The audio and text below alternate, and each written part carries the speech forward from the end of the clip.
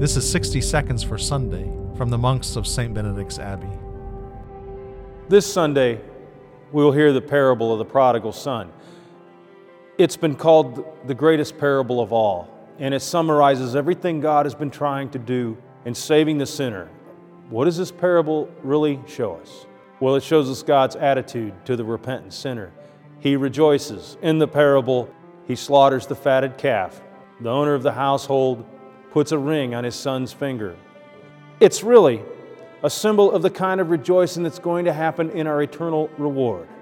And this is why we must so urgently seek the will of God, our own repentance, our own conversion, and why we come to the Eucharist, to celebrate that this has already been given to us in the life of the sacraments.